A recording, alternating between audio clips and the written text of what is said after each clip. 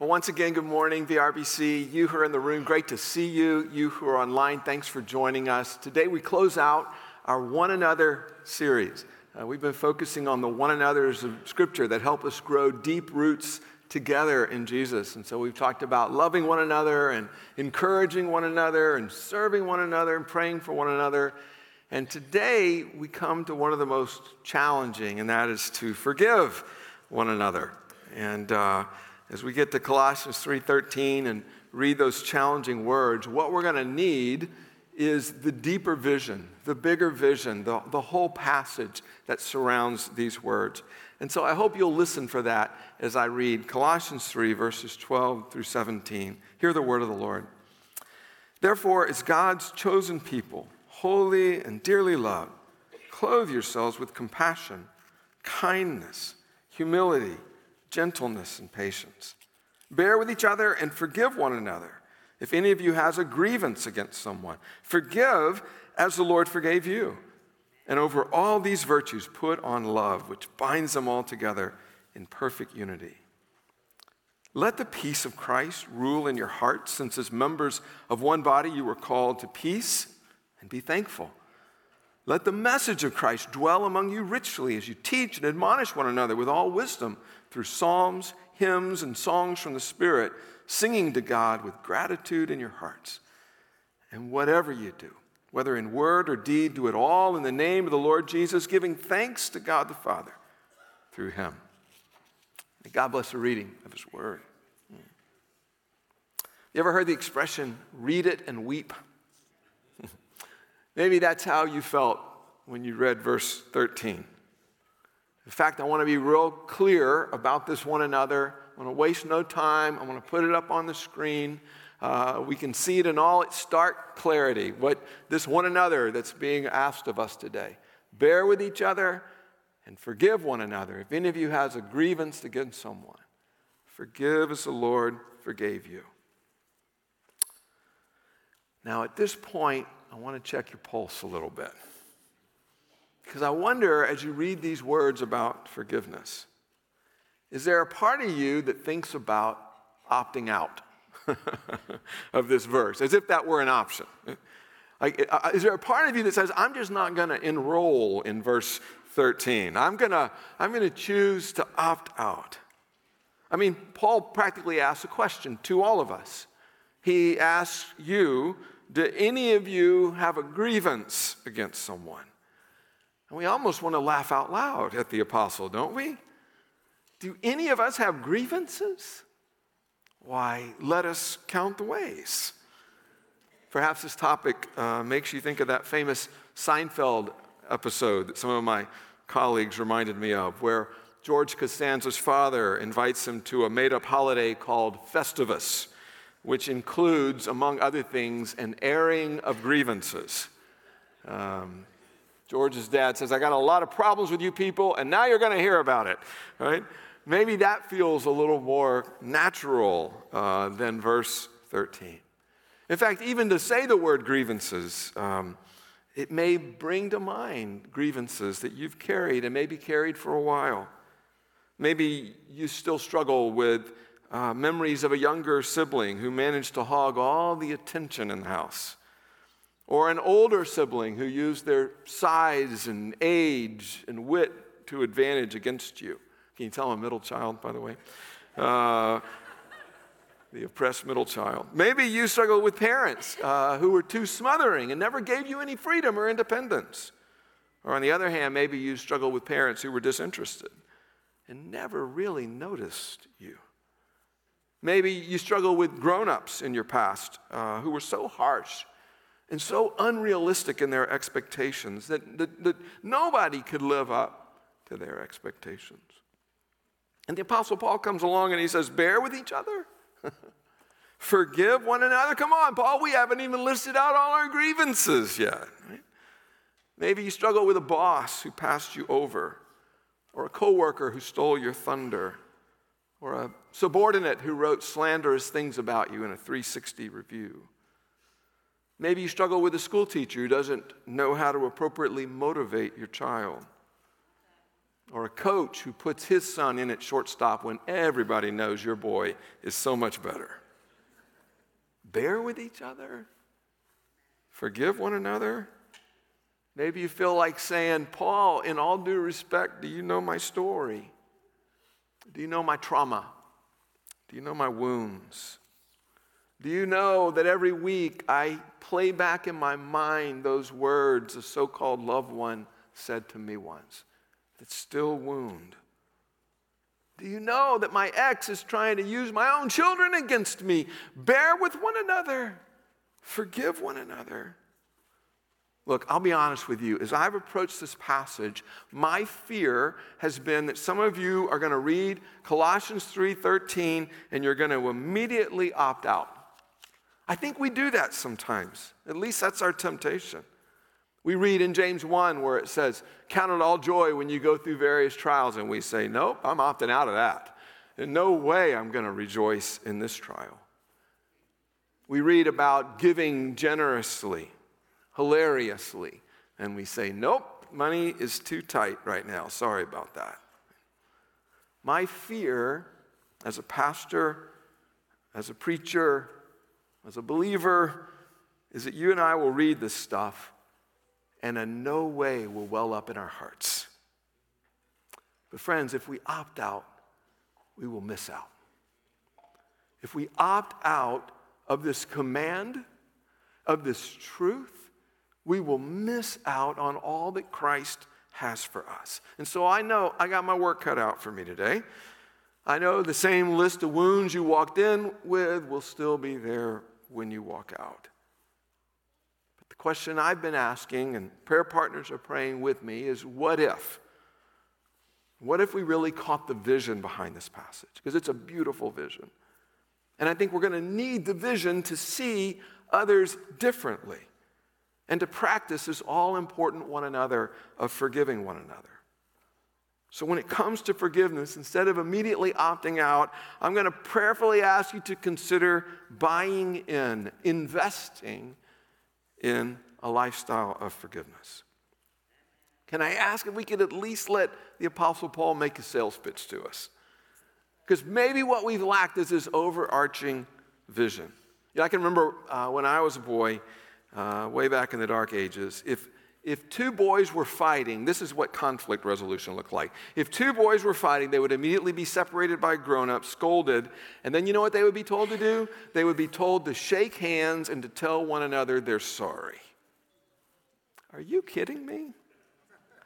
I don't think I ever squeezed a hand as hard as I would when I was telling that boy I was sorry. You know, I was trying to crack his knuckles. I'm sorry, you know. What I lacked was the overarching vision. The problem in that moment was that there was nothing in my mind, nothing in my heart, and certainly nothing in my handshake that was full of an ounce of remorse, that was full of an ounce of readiness to ask for and offer and receive forgiveness. What I needed then, and sadly what I still need today, is the bigger picture. I need the vision. Lord, be thou my vision. Instead of seeing forgiveness as a forced handshake and a fake apology, right? I want us to look at what true, Christ-like, Christ-empowered, Christ-honoring forgiveness looks like. I want us to look at this vision of forgiveness. It's a beautiful vision. There are two aspects to it as I see it. And the first aspect is that forgiveness is something we wear. You might say forgiveness is woven into Christ's garments that he outfits us with. When I speak of Christ's garments, I'm speaking, of course, of verse 12.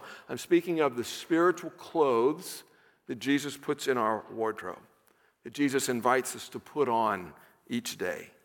Colossians 3, verse 12 says, therefore, as God's chosen people, holy and dearly loved, clothe yourselves with, look at all five, compassion, kindness, humility, gentleness, and patience. What a verse.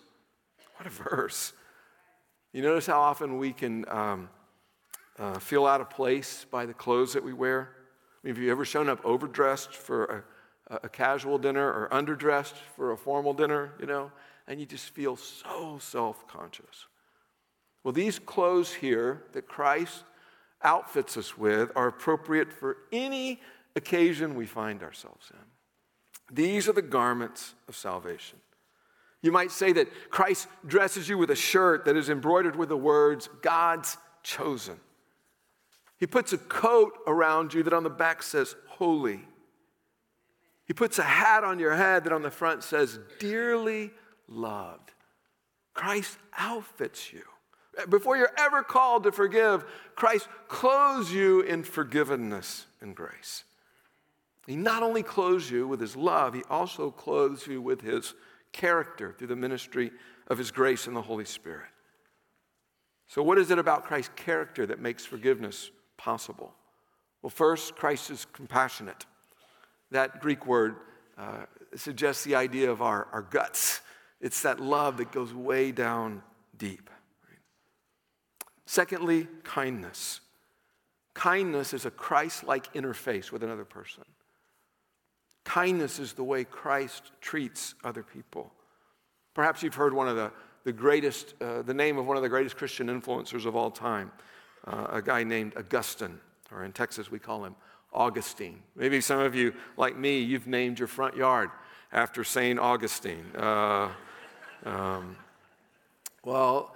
Augustine was a philosopher. He was a teacher of rhetoric, a speech teacher, which was a big deal in the Roman Empire. He was something of a playboy. He famously said, Lord, give me chastity, but not yet. That's him. And because he was a speech professor, he was interested in hearing sermons, just kind of as an artifact of speech. And he began to listen to the sermons of a very famous bishop by the name of Ambrose. And he was not impressed with the sermons at all. He would have said about the sermons, he would have kind of given the Latin word meh as an analysis of the sermons. But he said Ambrose was so kind. And it was the kindness of Ambrose that worked on him and began to draw him in. Clothe yourselves with compassion, with kindness, with humility. You know, you may have heard this, but in the ancient world, people didn't aspire to humility. It was an insult. It wasn't a compliment. But Jesus changed the way so much of the world sees humility. And when it comes to forgiveness, humility keeps us from rearing up. It keeps us from inflating our own egos and our own importance. Humility helps us see ourselves honestly. If kindness is a Christ-like attitude toward others, humility is a Christ-like way of seeing ourselves. And those things, compassion and kindness and humility, create the difference makers of gentleness in how we treat others, and patience in how we bear with one another, a gentle attitude and a patient response. You could think of all these as clothes, a undershirt and shirt and vest and tie maybe and a coat. And then Paul says you're going to need a big belt to hold them all together. And so in verse 14, he says, and over all these virtues put on love, which binds them together in perfect unity. Isn't that beautiful? Anybody ever heard of something called hay wire? It's a very light baling wire. Did okay most of the time for binding hay bales. But sometimes you'd see it in a logging camp because it was cheap, inexpensive. And loggers would try to fix stuff, and they'd try to fix it with hay wire. But because it was so light and insubstantial and cheap of a material, the things that they fixed would often come apart. And so the expression came to us that things have gone haywire. Things are no longer bound together. Things that are supposed to be together have come apart. Sometimes in our relationship, they were bound together by haywire, and it didn't last when things got tough. But isn't it interesting that Paul says bind them all together with love, what one writer calls cohesive grace. Lots of things in this world can push us apart. Love can bind us together. Isn't that a beautiful vision? All these virtues made available to us through the Holy Spirit, they help us see the bigger picture. They help us to bear with one another. I did not say be a bear with one another, right? But to bear with one another. Sometimes we communicate to people in our lives, as soon as you change, I'll love you. As soon as you change, I'll forgive you. But until that time, I'm not going to bear with you. I'm not going to put up with you. A pastor by the name of Sam Storm says that forgiveness is basically deciding to live with the painful consequences of another person's sin. They did this to me. It's not going away. I'm going to choose to forgive. I'm going to choose to live with it and not keep trying to give it back to somebody with vengeful attitudes and actions. What would this vision, how would this vision change your relationship if you thought about the clothes that in Christ we can put on every morning? A few years ago, I read an essay, and it sounded like nonsense the first time I read it. But the more I thought about it, the more sense it made. It was not written by a Christian, but we know that all truth is God's truth. And this had gospel implications, pretty profound gospel implications. Okay, here's the thesis of the article. The author said that we should treat people in our lives, including adults, including spouses, like small children. Does that sound kind of almost patronizing to you? Like you say to your spouse, "Come here, little baby," let daddy hug you. Doesn't that sound a little patronizing at first, right? It sounds absurd, but hear him out. He says this. He says, when you put a plate of food in front of your 2-year-old and they say, "No, I don't want it," and push it out of the way, do you look at them and say, "How dare you treat me that way after the day I've had? Do you know how hard I've worked? Do you know?" No, you don't say that at all, do you? I mean, you may be a little frustrated. You may speak out of turn. But in your mind, you're saying, "I wonder if Junior has that sore tooth again. And oh yeah, he didn't get a nap." You don't excuse the behavior, but you give a level of empathy to the behavior, don't you? You assume there's something going on that has contributed to that rude reaction. But we don't do this with adults usually, do we? And guess what? Adults have pain too. Adults have fatigue too. Adults have brokenness too. What if a part of their soul is broken? This was years and years and years and years and years ago, the story I'm about to share with you. I had a difficult relationship with a man, a church member, who had initially been a friend to me. I'd stayed in his house. He'd been super kind to me. But as sometimes happened, something switched in our relationship, and from my perspective, he began to view himself as a one-man opposition party to everything I proposed, which was quite frustrating. If I was for it, he was against it, and vice versa. And once I was for it, he was against it. I saw the wisdom of his position. I changed my position, and then he changed his position, so that we were still on opposite sides. And it was frustrating, and the frustration started to build, and I'll never forget a committee meeting where he dressed me down in a way that I had never been dressed down before. And I got so angry and agitated, my mouth dried up, and I was trying to talk, but I was just gumming words, and I had no water, and it was terrible, and I felt like a fool. And I remember going home that night and venting to my wife, and I remember saying, it was kind of an offhand comment, but I remember saying, "I don't know what kind of shame that guy has in his past to cause him to treat me that way." It really was just an offhand comment. And I was furious and I wasn't forgiving. But I was intrigued, like, what's up with this guy? And do you know what? It turns out he did have a private source of pain and shame. And later, when that private shame became unavoidably present and public in his life, and when his public life collapsed, I said a quick prayer, and I picked up the phone, and I called him, and we had a chance to reconcile and to share forgiveness with one another and to live as friends. What if we really caught this vision of forgiveness? What if, when people we love let us down, we didn't get all huffy and say, "How could you? How dare you?" What if we said, "I bet they're going through something really hard right now, and I'm going to front them some grace. I'm going to bear with them. I'm going to choose to forgive them.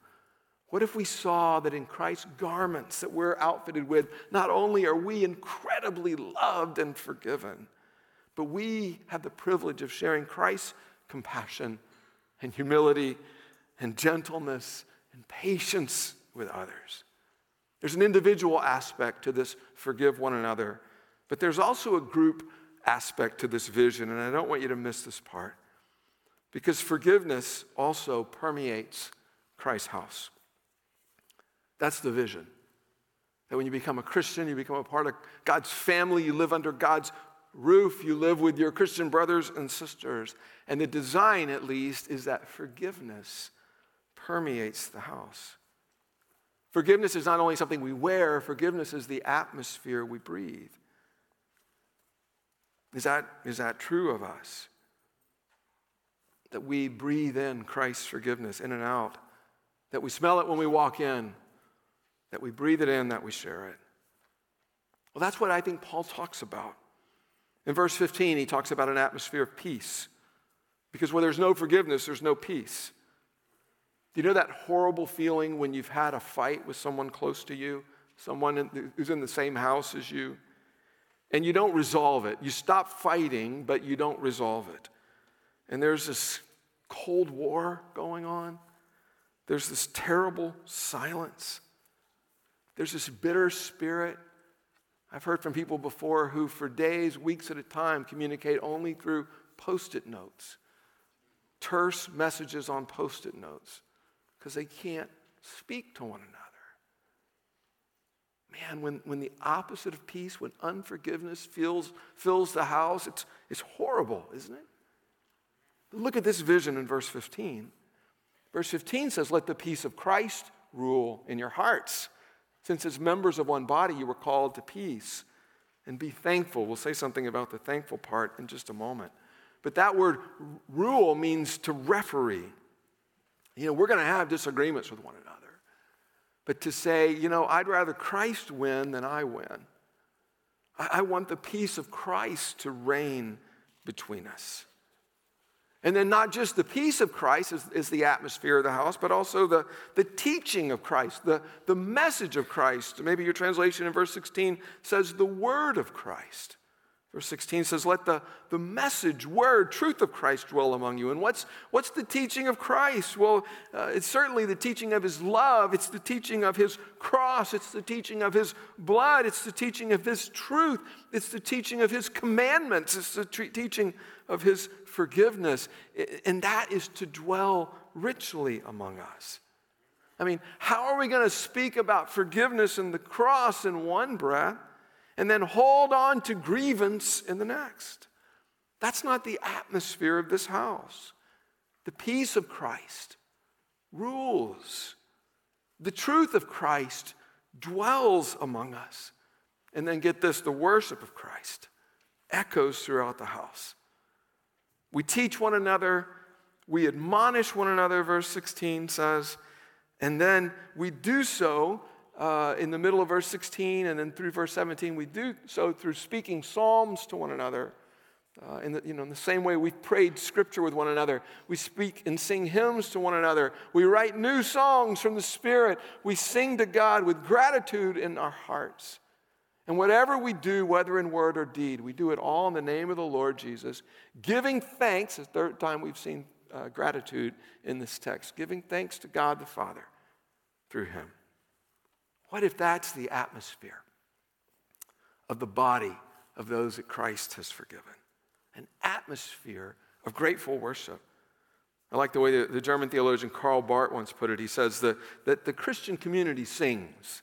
He says, no, we're not a choral society, and when we sing, it's usually not a concert. But he said there's just this inner compulsion in those whom Christ has redeemed to sing. He goes so far as to say a community which doesn't sing, but in Barth's words, sigh and mumble, not really a church. Yikes. Are we a group of world-class mumblers? Sighers, grumblers? No, we sing. We worship. That's the atmosphere. I want you to envision a group of people who have internalized the forgiveness of Christ. who sing psalms and write new psalms, who are grateful, who are always telling you the blessings of God and what they're grateful for. And they're grateful in hard times as well as in good times. And do you notice how gratitude, it's kind of like Miss Pac-Man. Somebody said the students won't know Miss Pac-Man, or Pac-Man, but it's kind of like gratitude's here and here's grievance, right? And gratitude swallows grievance in the body of Christ. Now, I know I started the sermon talking about grievances. I listed some. I know they're still there. Maybe literal scars still there as you prepare to walk out in a few minutes. Maybe those hurtful words and actions are still so hard to swallow. Maybe this whole concept sounds like nonsense. I get it. I really do. I'm not trying to gloss over abuse by any sense or injustice today. We need the truth of Christ to reign. And these things need to be brought inside the light of the truth of Christ. Yeah. But at the end of the day, church, bitterness is not our story. We uproot the root of bitterness. Right? The world tells us to clothe ourselves with arrogance and pride and impatience and nastiness and negativity and gossip, right? But Christ pulls a very different garment out of the closet. He robes us in love. And his house is a house of peace. It's a house of truth. It's a house of grateful worship. So how would we live differently? I wonder today who needs to go home and go out in the backyard and have a funeral service for a grievance. Just turn some dirt, bury the grievance, not the person, by the way, not the person, but bury the grievance. Put dirt on top of it. Plant a little cross on top. Remember how much forgiveness Christ has poured into you and me. I wonder, even as I preached the sermon, as we've read this passage, has the Lord brought a face to mind of someone that you are not reconciled with? I wonder, could you be the first one to call, the first one to text, the first one to reach out with words of forgiveness? I dare you. I triple dog dare you. I'll close with this. When I was a kid, there was a really popular song on top 40 radio stations. It was sung by a guy named Tony Orlando. He had a backup singer named Dawn, and maybe it was a singer, I can't remember. And the song was loosely based on an old story about a prisoner who had served his time, and he was coming back home on a bus. And he had shared with fellow passengers that he wasn't sure whether the woman that he loved would accept him or reject him when the bus pulled into his hometown. And so before he was released, he had written a letter, and he said, look, if you still want me, I want you to tie a yellow ribbon around the oak tree in the front yard of our house. If there's no ribbon when the bus rolls into town, I'll know there's no forgiveness in the house for me because of what I've done. I understand it. And I'll just stay seated on the bus as it rolls out of town. Well, he'd shared this story with the passengers on the bus. And as the song goes, the bus drives into town, and suddenly the passengers in the front of the bus begin to erupt into tears. Why? Because the woman has tied not one, but 100 yellow ribbons to the old oak tree. The story is likely folklore. The sentiment is our story. When Christ redeems us, when Christ outfits us, we become the yellow ribbon people, church. Our words, our deeds, our songs, our prayers tie grateful yellow ribbons everywhere. Grievances are buried in the backyard. Yellow ribbons adorn the front yard. And the peace of Christ blows through the leaves of that old oak tree. Make it so, Lord. Make it so. Continue to blow your peace through this place. Give us the strength to bury grievance and to sing out gratitude. Let's pray. Lord, I know this is a challenging word today. I know so many have been so grievously wounded.